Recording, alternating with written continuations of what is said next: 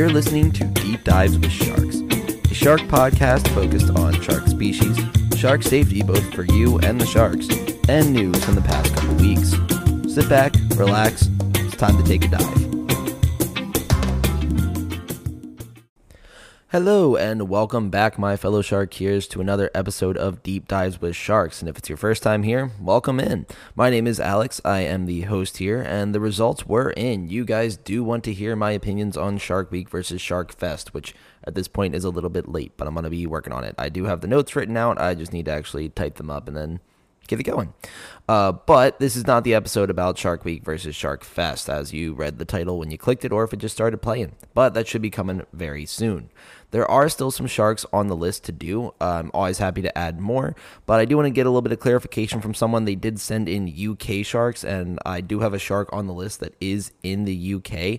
But the only issue is there are a lot of those. So if there's a specific shark from the UK you'd like, just send that in to me, and I'm more than happy to do it. Or if you're happy with any of them, I'll keep the one that I currently have. But also, someone else asked if I could do the cookie cutter shark. We already did that one in episode 13, so if you head back that way, you should be able to find it there. But you can either DM me or you can send it in the way you did on Spotify last time. And of course, if you guys do want to DM me, you can send it over to Deep Dives with Sharks on Instagram or on Twitter at Deep Dive Sharks. The shark that we're going to be doing for this episode is the bamboo shark, and these are also known as the long-tail carpet shark. So some of you might know them as one or the other, but that is the shark that we're covering in this episode. There are 13 species of bamboo shark, and that includes the slender bamboo shark, the white-spotted bamboo shark, the Arabian carpet shark, gray bamboo shark, brown-banded bamboo shark, which is a mouthful and a lot of bees, the Indonesian speckled carpet shark, the Papuan epaulet shark, the epaulet shark, just the standard one, the hooded carpet shark, the speckled carpet shark, and the last three of the long-tailed carpet sharks only have scientific names. That is going to be the Bermensis, the Dolgonovi, and the Hasselti, which I don't know if I said those correctly at all. I do not speak Latin. Bamboo sharks typically only grow to be about 3.3 feet or about a meter in length, although they can grow a little bit bigger than that as well. They live in the western Pacific Ocean, not Pacific, my goodness, around Madagascar, Japan, New Guinea, Australia, the Philippines, India, and the Korean Peninsula. These sharks have barbels or sensory organs that hang off of their face near their mouth, so they're kind of like catfish, how they have those long whiskers, except for the catfish have whiskers, and these guys, they have more like a Fu Manchu mustache that hangs down, which is kind of neat. So imagine Hulk Hogan, but extends further. Now, they also do have suborbital ridges that not all sharks have, and those are going to be right around their eyes, so it looks like a little eye socket type deal, and also it kind of looks like a big eyebrow, so they kind of look surprised. Each of the bamboo sharks have different patterns, so some are tan with no patterning at all, such as the Arabian carpet shark, while the white-spotted bamboo shark has white spots with brown bands around it. Now, a lot of this research from this point on will be based on the white-spotted bamboo shark, and then will be generalized for the rest because that's what was most available to me. Now, these sharks tend to have smaller teeth and are utilized for gripping and crushing prey.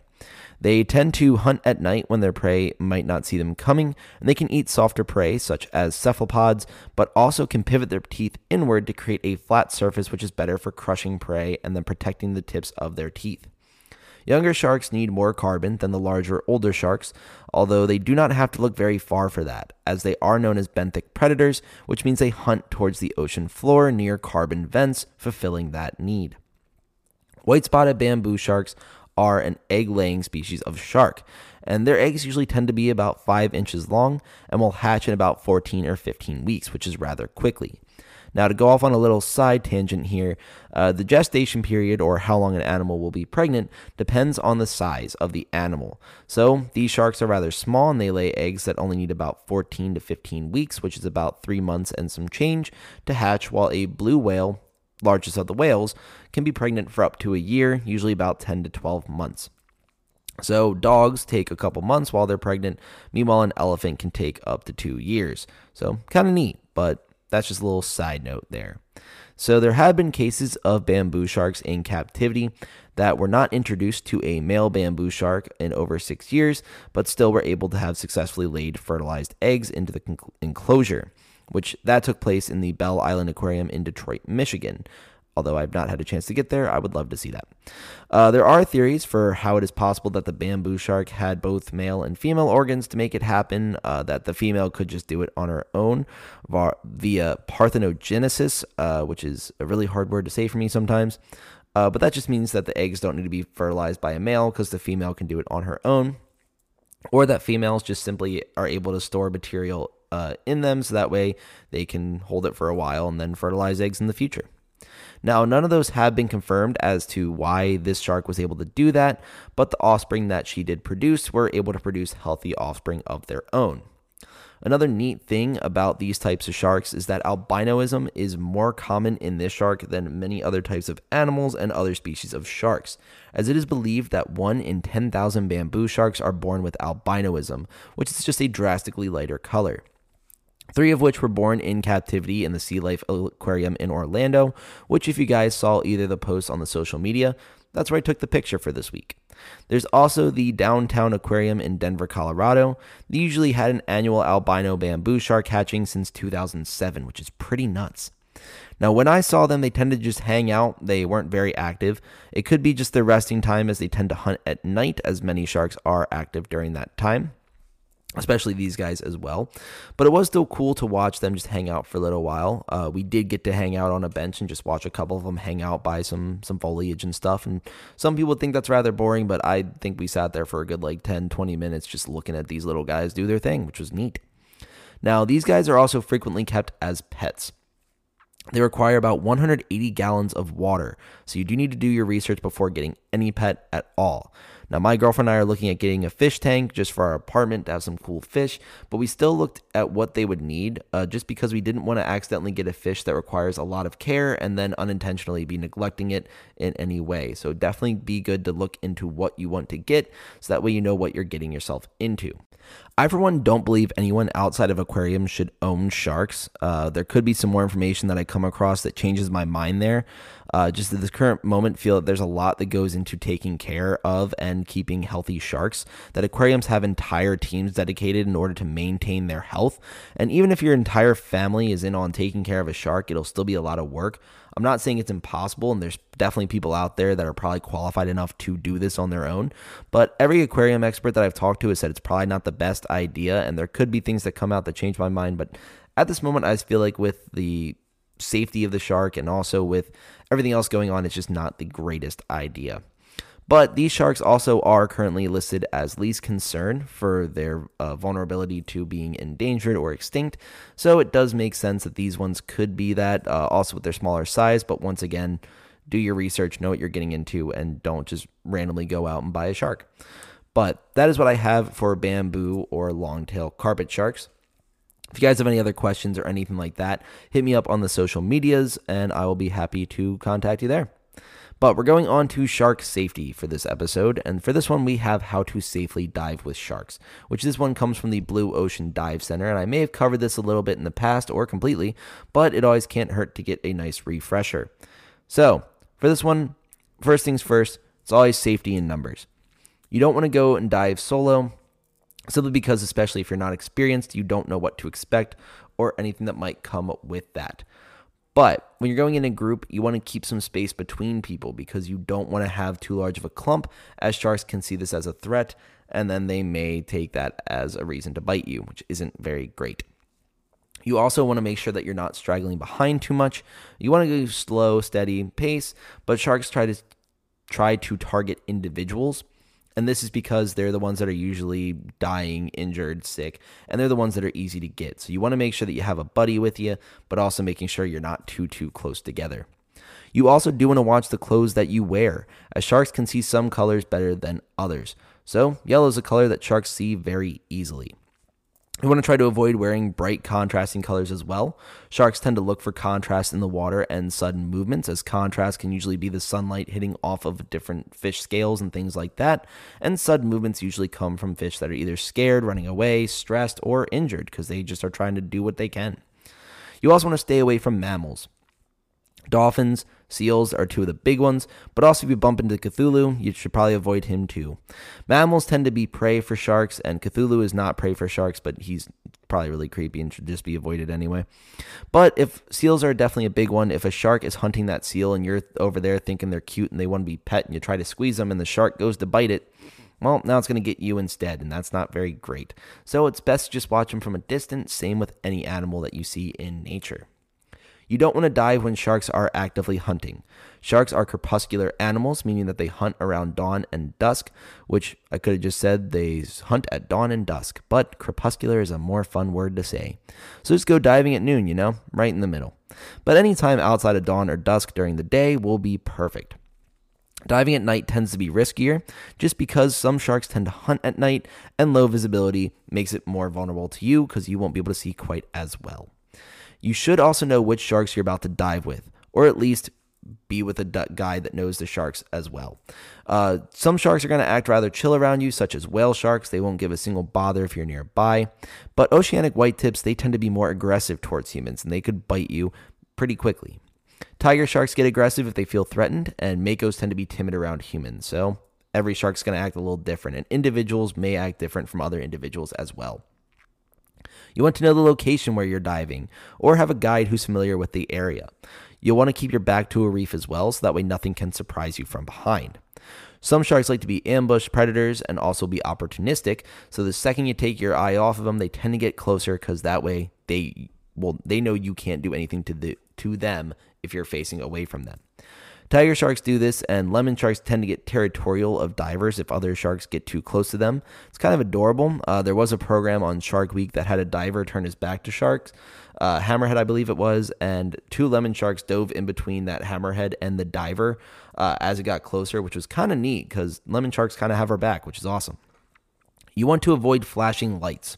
Now, flashing lights are going to be very similar to what the fish scale issue would be, and flashlights are fine to see things in darker areas, but having like a strobe light with you wouldn't be really great. So just don't have an underwater rave. It's not the best idea. Also, you want to know when to call it. If you're getting anxious or nervous and the sharks are picking up on that, just call the dive done.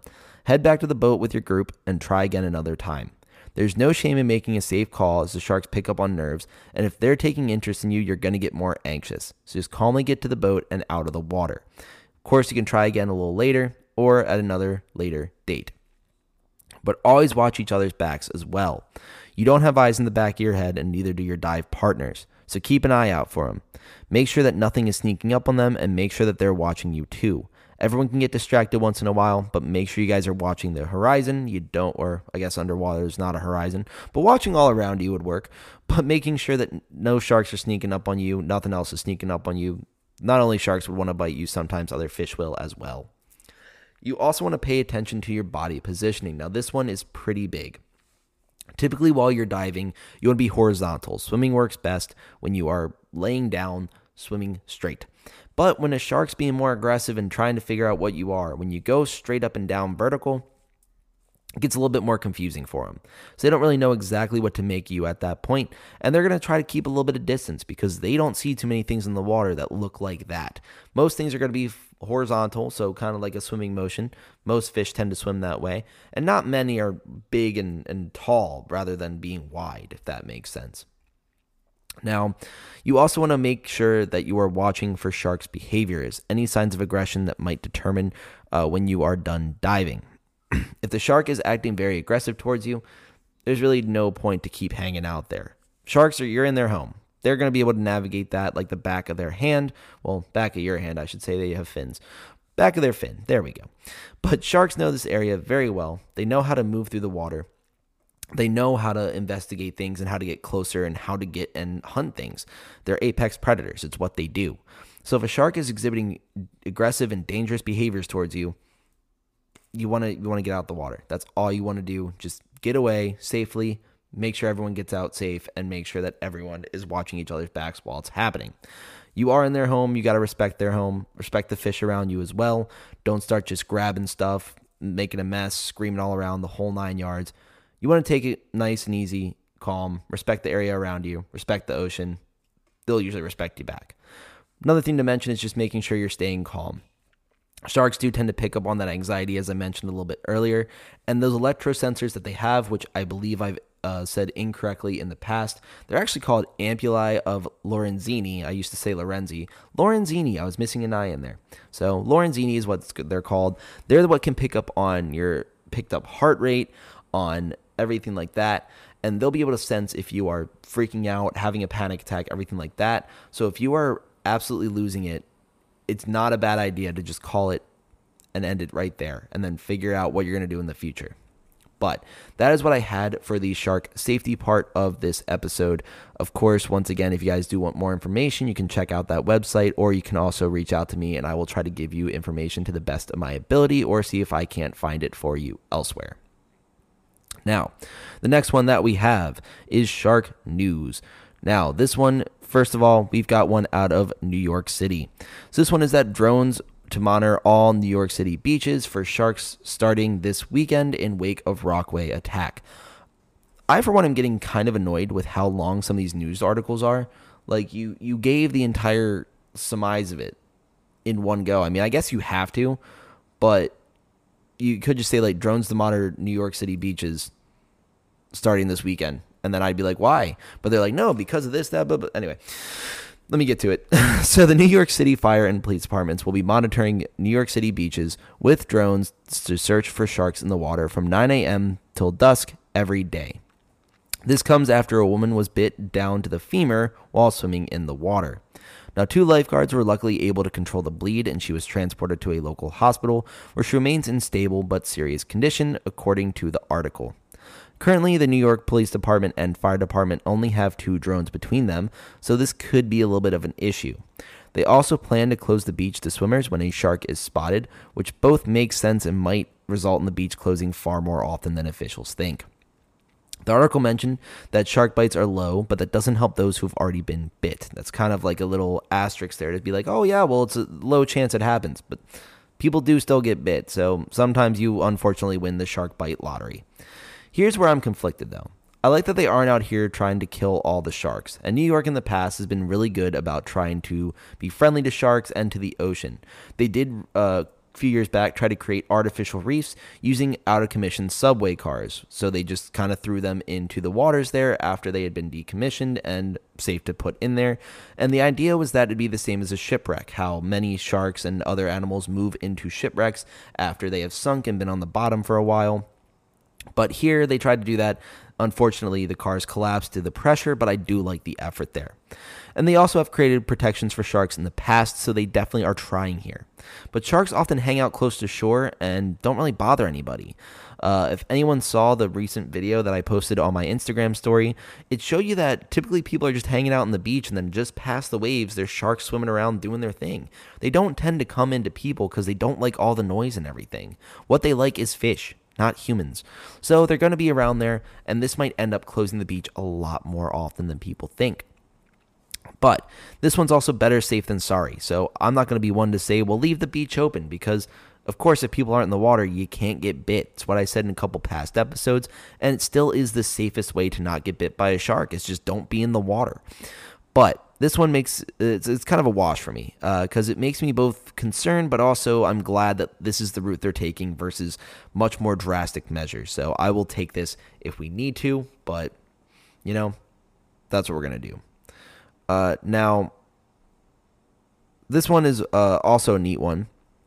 So this one is that scientists are fascinated by a rare whale shark sighting off northwest Florida's coast, and this is by Where News. This one I sort of tailored the search a little bit more because I haven't seen or heard about whale sharks in a minute, and I love them, so I want to hear more about them in good ways. I don't want to hear that they're dying and stuff. That'll make me sad. But these guys, they're hanging out in the Gulf of Mexico and typically stay further south. For those of you that don't know, whale sharks, we did those in episode 4, I believe. They are the biggest of the sharks. And typically, you'll not see that many up in the panhandle of Florida. But about 10 whale sharks have made their way up to Pensacola, which is very up north in Florida, I should say, north of the Gulf. And it's right next to Alabama. Now, it's pretty nuts because it's wild to see one whale shark up there, let alone 10. Now, shark scientists believe that the DeSoto Canyon is the reason why the whale sharks are to be so high up there, as they have been moon jelly sightings and manta ray sightings, meaning that there could be rich nutrients coming from the canyon as well as an upflow of cooler water. Now, all of those sharks were tagged and named, although that information was not provided, so I do not know any of their names, which is disappointing, and I'd like to think that one is named Wallace. Wallace the whale shark. Great name. Now, one thing to mention before going on to the next story is that because these sharks are endangered, harassing them, which I put in quotes, is illegal in any way. So this means that touching, throwing anything, even if you're just trying to be nice and give it a little gentle head pat, it's also not allowed. As I learned when I snorkeled with whale sharks, is that the oils on your hands can sometimes also cause infection on the shark and things like that. So even though you're trying to be nice and be gentle with it, it could cause it to get injured, which is not what we're trying to do. But the last news story that I have for us is that an incredibly rare sighting as 6-foot-long shark lurks in British Harbor, shocking locals, and that is by the Daily Star. Which also, fun fact, when I copy and pasted that title, my Microsoft Word did not pick up on the British spelling of harbor and currently says that's wrong, which is kind of funny. But a blue shark decided to show up in Cornwall, which is not typically where they are found, and a local was watching boats come into Newland Harbor when he noticed the shark. He noted that he'd seen dolphins, fish, even deer swimming in the harbor before, but he hadn't seen a shark until now. Blue sharks tend to be open ocean fish, but they could be moving closer to shore for a variety of reasons. Hunting for food is a big one, but another one could be simply global warming. As oceans warm up, forces sharks that were once not found in colder areas to move to those cooler waters, thus also pushing them closer to the shores. So very similar to what we talked about a couple seconds ago in the whale sharks. They're moving up north, get a little bit cooler, that water helps get the nutrients there. But that is what I have for this episode, so thank you all so much for listening. It was a fun one to work on. You guys can follow the social media on Instagram at Deep Dives with Sharks, Twitter, Deep Dive Sharks. Run polls there and things like that. You can send any comments, questions, anything like that. And feel free to give us a rating on Apple, Spotify, share it with friends, and feel free to respond to the survey at the end asking if there's any other sharks you want us to work on. And I'll see you guys in the next one. Take care.